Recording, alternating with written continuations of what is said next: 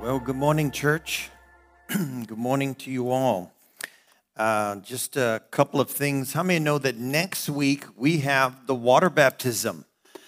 So I want to encourage you, come on out for that. We will meet here, and then after the service, we'll go out to Lake Brophy, and I guess there's maps or whatever we have information that pretty much everybody, does everyone know where Lake Brophy is? I think you could Google that, and there's a nice pavilion out there, and so I just want to encourage you to be a part of that. I think we have close to a dozen that are signed up, and some last minute make a choice, and that's okay. You just need to be a believer, and so we just welcome you and to be a part of that. And come prepared and bring a towel. So, amen. With that, let's just take a moment and pray, and as I begin to share the Word of God. Father, we thank you for today. We thank you, Lord, in this divine moment. Lord, you have a word for us. Only you are God and able to speak to each and every need and give to each person, Lord, what they are to hear from you today. That's a tall order. And Lord, I recognize that in and of myself, I have nothing good to say, but through the power of your Holy Spirit, I ask that you speak through me and give to your people what they need here today to strengthen them, to challenge them, to encourage them, to call some of them back to you and to catapult them further in your kingdom purposes. We ask this in Jesus' name, and all God's people said, amen, amen. We'll see how far we can get here this morning, but this is the second week in our series. We started, and I'll have a message next week for water baptism, but just continue with this series. And I've subtitled this Survival of the Fittest, and I had a couple of verses, and I'm going to temper myself because I think I about lost my voice last week. I was pretty excited. So I'm going to be a little bit subdued. Is that okay? Here, I'm going to try. People are shaking their heads. No, Steve said, no, don't. 2 Timothy 2:12, he says, if we don't give up, someone shall rule. We will rule with him. If we deny that we know him, he will deny that he knows us. That word, if we don't give up, actually in the Greek, endure, it means to suffer, but it means patiently endure pain. I don't know about you, but how many have had to patiently endure some pain? I was reading through the list when Paul was laying out his credentials in the gospel, and he said, I've been beaten, I've been shipwrecked. How many remember the story? And one part I've never really saw before, and I just underlined this, and he said, in sufferings and hardship, and he said, in pain, painfulness. And pain is something that we all are faced with, and a lot of times some of the pain doesn't make sense. It's senseless. It's like, I don't get this. But I looked that up. It's hupomio is the Greek word, and it means patiently endure pain. It actually means remaining under the load, kind of remaining under the load. I know, like in powerlifting, when I did that for a few years, there's a squat, there's a bench, and there's a deadlift. In each of those lifts, you have to remain under the load. I mean, at least the deadlift you lift, but if you're squatting, it's on your back. And that's a heavy load that you go down with. But that's actually the picture. And actually, one translation says, I stand my ground. How many know that God wants us to stand our ground? In a fluid world where, we see where the enemy wants us to give up, to not endure. Someone once said there are things, the things that hurt us instruct us. I think there's some truth to that. Amen. And Rick Joyner said this, that if our life is always easy, it's probably because we are called to a lesser purpose. I think I'm speaking to people here that have a high purpose. Because we all go through difficulty and we go all through challenges. And so he says this is if we will rule, actually that means we will share in his kingship. And actually means this, you'll have superpower someday. We like the superheroes, the Marvel and the comics and all, they have superpowers, and we're kind of drawn to that. Some can fly, and some have resistance powers, some can lift things, and I was like, well, that's kind of strange. But in the kingdom of God, I'm talking about, there's going to be superpowers. I would imagine we'd be able to go high speed. I mean, I would imagine there's got to be something. We say superpower, what? What is that? I don't really know exactly, but I can just imagine. But what? That is for those who don't give up. Am I speaking to anybody this morning? Who endure, who rule. You shall rule with him. Here's the thing about pain. We need to interpret our pain through the lens of God's purpose in our life. Many of us have heard of Joyce Meyer and the tremendous pain she went through for many years as a teenager and abuse in that abuseful situation in her family. But how she turned that pain and she used that pain that what the enemy meant for evil, God turned around and she brought freedom to millions of people. Millions of people. And so I'm not saying that God orchestrates that at all, but we know the enemy, he roars about a lion and to seek whom he may devour. But in the midst of it, when these things happen, we need to trust the Lord. Another verse in Daniel chapter 7, he says, then the kingdom and the dominion and the greatness of the kingdom under the whole heaven will be given to the believers of the Most High. That's you and I. His kingdom will be an everlasting kingdom, and all the dominions will serve and obey him. And so there is a ruling and a reigning if we remain faithful. What does that tell me? That tells me that tomorrow, when you feel like, I got to face the world, or as Jack shared earlier about we get puked on, there is a purpose for your life. That's, to me, is so freeing to know that there is a purpose, and part of the major purpose of your life is a local church. Plugging into you say, well, you're a pastor, you're biased. Yeah, it might be. But I've always, no matter where we move, my wife and I, we always found a local church that we could plug into. And when I look back at my life, and I look and I say the most defining moments of my life have been in the local church. Changed our life. Helped our marriage, helped us move on, helped us to grow in the things of God, helped us to discover our gifts. Am I speaking to anyone this morning? Amen. And so when you plug in and you understand God's training ground is really the local church, you're just not out there. And here's the sad thing. It's very sad, even for believers, when they cut themselves off, whether it's an offense or whatever, sadly things happen, and they get disillusioned, and it's like when they disconnect from the fellowship. I'm not saying they're not a believer, that God doesn't love them, but it's almost like you kind of do laps in the wilderness. And life just ticks by. And you can call, how many know you can call some people and you've been talking to them for 15 years. And when you talk to them and say, hey, how's it going? Same old, same old. Come on, am I speaking to anybody? Nothing is changed. Hey, have you gone on a missions trip? Or hey, what about, are you involved in a project? Or what is your church? Same old, same old. Decades go by. Am I speaking to anybody? God has not called you to that. And so people, I really believe, even here at Church for the Harvest, that my prayer has always been that those who plug into this church discover their destinies.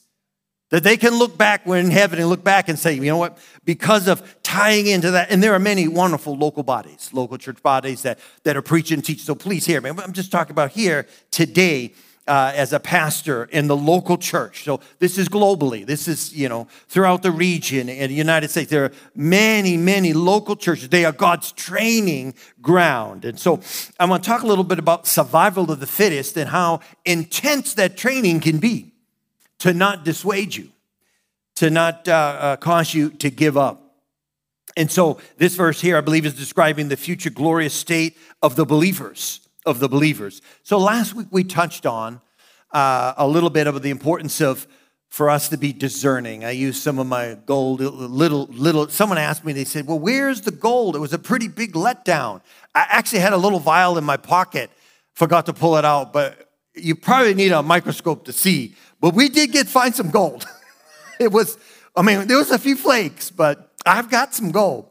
And we just talked about discernment between fool's gold, and how there's a lot of fool's gold out there, and we have to be discerning between right and wrong. There's a quote, someone once said, discernment is not a matter of simply telling the difference between right and wrong. Rather, it's telling the difference between right and almost right. Okay? Almost right. Here's the thing. Every Christian needs to be discerning. And I said this, and it bears repeating. When you look at discernment in the Bible, it's always connected to spiritual maturity. And God wants us to be mature spiritually, to grow up. I did a series, I think, for 12 weeks on growing up spiritually. And so if you want to be a discerning Christian, you need to be a mature Christian. You need to be growing in your faith. Can I get an amen? That's understanding the Bible, not memorizing the whole Bible. That's great. If you could do that, you have the capacity, God bless you. And I know there are kids, there are people that can. But one growing in the knowledge of the Lord, spiritual discernment really is the way how God allows us to see the world. And so through the power of the Holy Spirit, we're now able, when we have his Spirit within us, able to discern, to understand how the world works. We see things from heaven's perspective in our life that helps us day in and day out. And so that's really what discernment is, using the tools God has given us to see things his way. Did you hear that? To see things his way so we can live our lives that honor God. And that's what we want. So that's why I love God's spiritual house.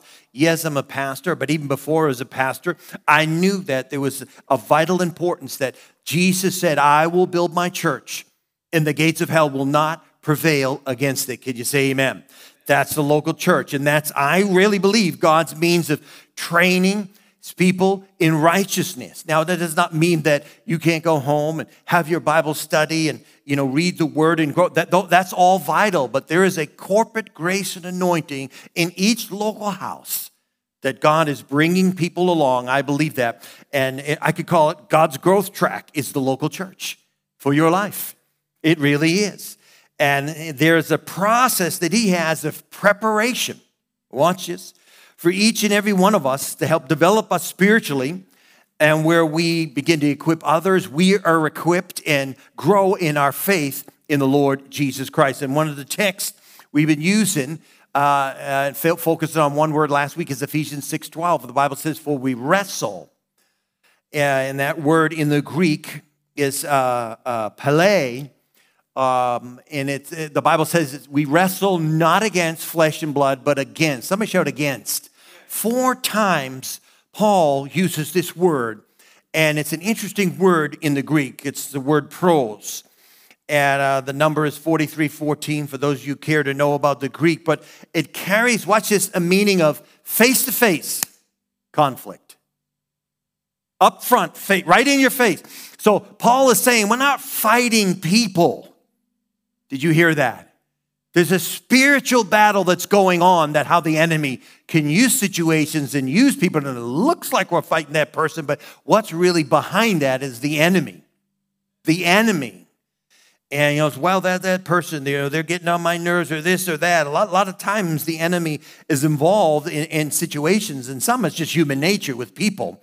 But he says this word pros carries the meaning of close, upfront, intimate contact with somebody. There's a face-to-face confrontation. He says it 4 times. So even though we're not wrestling physically people, we are in a battle. You are in a battle. And we need to wake up to the fact that we are in a battle, that the enemy does not sleep. He's constantly there to kill, steal, and destroy your life in all fashion. Your marriage, everything. Take you out, destroy constantly. Every day you wake up, he's there. How can I destroy your life? I know that sounds grim, but it's the facts. Paul says, when he writes all of these 5 chapters in Ephesians, and he gets to this surmountable point, now, if you've heard anything I've said, listen to this. For we wrestle not. And he brings in this spiritual warfare. And that's why this series, Training for Reigning, I want to talk about. We kind of ended off last week of this word wrestle, pele, and it's actually where the Greeks use the word for the local gym. So the local church at that time in Ephesus knew exactly what it's talking about because he uses this word in the Greek. They said, oh, we understand he's talking about. He's talking about the local gym and what happens there in the training in that local gym. So Paul is, I believe, painting a picture of our struggle with demonic forces. It's what they call the palastra. They said in Ukraine, I use this, they would use it palastra. And it actually means a struggle, a fight, a conflict. It actually means, in the Greek, it means to sway, to vibrate. When 2 athletes would come together in the ring, And it was this face-to-face conflict where one of them would try to throw the other one and defeat them. And so I had, maybe I could just pull this up. I still have this, that the Palastra was a house of combat sports. It's one of these pictures of Rome, one of the Greek, the kind of the local gyms, and there was rooms in the back that each was trained. In each room, there was a process. Once you kind of graduated from one room, you went to the next room before you got into the ring. So as this teaching, as this truth about the vitalness of being trained, equipped for the fight. Because why? We're going to rule and reign with him someday. Some of the things we go through, and maybe many of them, I could say, makes no sense now, but it'll make sense in 10,000 years. Did you hear that? In a million years from now, in eternity, you go, I can remember I was going through something, and I struggled in this, and we've got the victory. And I don't know what that ruling and reigning is going to be like, but it's going to be glorious. And we're going to be able to overcome. So there's a training ground. The earth, if I could say it this way, is our training ground. In a way. It's our training ground. So that was a huge building, the Palastra, and looked like a palace. And once again, there were different rooms for training, and there was a cold bath that they would have to get in. The Bible talks about the washing of the water of the Word of God. How many know each of us, we need the Word of God to wash us and to cleanse us? So there needs to be a constant infilling in your life of the Word of God. Another room that was in there was an oil store room that the trainer, he had purchased that oil from his own sacrifice and victories that he has won. And so he would take the oil that he had and he would apply that to the athlete's life. And it's like a picture. The trainer of the Palastra is like a picture of the local pastor as we begins to share the Word of God, and he gives out, and that oil flows out over our life. And there was a furnace room. There was a room that had a hot oil bath. And so once they went through the washing and they were anointed with oil, they were dipped in this bath, and then they were rubbed in and they were massaged, these athletes. How many still with me? Say amen. And so that's what they do. And how many of you have had a deep tissue massage and you're in pain? It hurts. Sometimes the preaching and the teaching of the Word is painful. I know it is. And what is that? It's that pressing in. What? It's preparation for the ring. It's preparation for the battle, to be able to say no in the time of temptation. Can I get an amen? And so there was this, and so Paul is likening our spiritual training to this training that the Greeks used in the Palastra training gym. And once again, there was a prerequisite to moving into the next room before you got into the ring to fight. Now, let me just quickly, I'm going to just touch on this just by way of history, because I want to get it to a point here, and then we'll pray. But there were three types of athletes that were in that kind of worked out. There was the boxers. Now, the boxers weren't like our boxers today. These guys were extremely violent, and they were permitted to box without helmets. They were brutal. They were barbaric.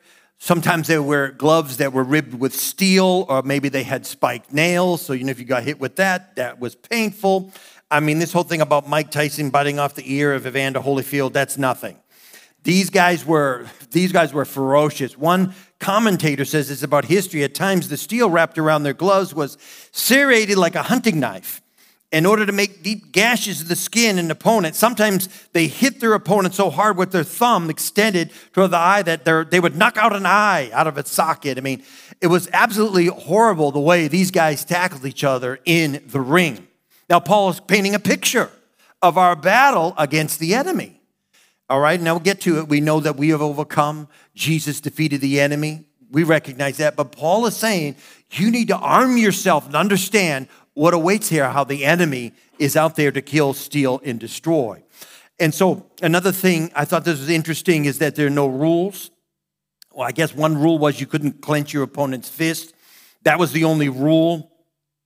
There were no rounds. Nobody dinged a bell like in boxing today. The fight just went on and on and on until they two surrendered or someone died in the ring. And that tells me about the importance of perseverance in our faith. Are you with me? How we are to persevere. We are to press in when things are challenging and very difficult. when I think about it in spiritual warfare, how many know that we have the name of Jesus? And the name of Jesus is powerful. Well, watch this, though. Now, please hear me. And some of you, I'll try to develop this a little bit. But just because you just use the name of Jesus one time doesn't mean the enemy is going to flee. He resists. He resisted Jesus. When Jesus came across, and that's not to diminish the name. We're talking about the Son of God. When he went across and there was the legion. And the Bible was talking about how he was commanding those demons to go. They're arguing with him while this is going on. Well, please don't send us into dry places. Maybe send us, we don't want to leave our country. I mean, they just didn't leave right away. And while they're arguing, in a sense, with him, and Jesus says, go, and they go in the pigs. And the pigs had enough sense to jump off the cliff and drown themselves. And so my point is this, that there is a pressing, having a made-up mind. And when we use the name, he must submit to the name. But you need to understand that there is a battle that takes place. He does not want to give up. Is this too much for you all? He does not want to give up territory. He wants to stay. And why were the demons wanting to go into pigs? Because they rather inhabit an animal than roam around without having a human body. How many of those evil spirits are real? We're seeing this in Hollywood now and theater. I mean, it's all coming out. It's not even like hidden anymore. Exorcisms and all this stuff. It's like the enemy is real. But we serve a victorious God. Can you say amen? An inscription from the first century said this of boxers: a boxer's victory is obtained through blood. It was a very violent sport. And the next, there was wrestlers. They often wrestled to the death, and they would try to break the back or whatever from behind, and they would try to strangle their opponent and knock out eyes. It was a very extreme, violent sport. And then the third group were they called the pancratists. And it was derived from two Greek words, pan meaning all, and kratos means powerful. So putting them together, it describes someone that has massive amounts of power over all, power than anyone else. In other words, these were the big boys. These were over like the 240 weight. These were the guys that were really, really big. We got wrestlers today, almost a Nigerian. He's 7'3", weighs 400 pounds. We know Brock Lesnar, 6'3", 277. I mean, these were the big boys. These are the ones that they were not going to give up. And they were out there to prove they could not be beaten. And they would do whatever they could do if they had to break legs, fingers, and anything horrible you could imagine. You say, why are you talking about this, Pastor Mike? Because Paul is trying to relate to us our battle against the enemy.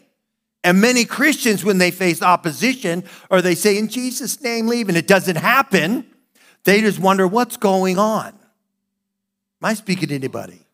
And it's not talking about us and our own flesh trying to overcome, but there are many reasons why the enemy, he may have ground in our life. Where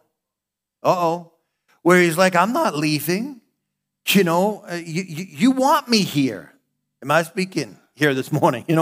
And so he doesn't want to leave. And so there was no part of the body that was off limits because there was no rules. And an early inscription says this about these guys: if you should hear that your son has died in the ring, you better believe it. But if you should hear that he has been defeated and retired, do not believe it. Why? Because more died in this sport than surrendered or were defeated. So what am I trying to say? And my point here this morning is this. The point is this, that the scripture says, for we wrestle not against flesh and blood, but we are wrestling against spiritual forces. Stand with me if you would, please. Spiritual forces. Here's the point. Paul, I believe, is using this illustration. Now watch this. He's using this illustration to describe your conflict, my conflict. Your conflict in your relationships, at work, between family, people in general, life in general. Our conflict with unseen demonic powers that actually have been marshaled against us for our destruction. If we allow the enemy to take control and to run our life, we will allow him to ruin our life. And people let him in. Come on, am I speaking to anybody? We let him in for many reasons. We let him in. You know, the greatest trick the devil ever pulled was convincing the world he didn't exist. Did you hear that? That's his greatest trick. He's not there. It's got to be mental issues. It's got to be this. People are demonized when they're doing things on the street and open. These things are works of demons. And we're seeing more and more of that now. And so we need to be aware spiritually, having done all, stand and understand that's the work of the enemy.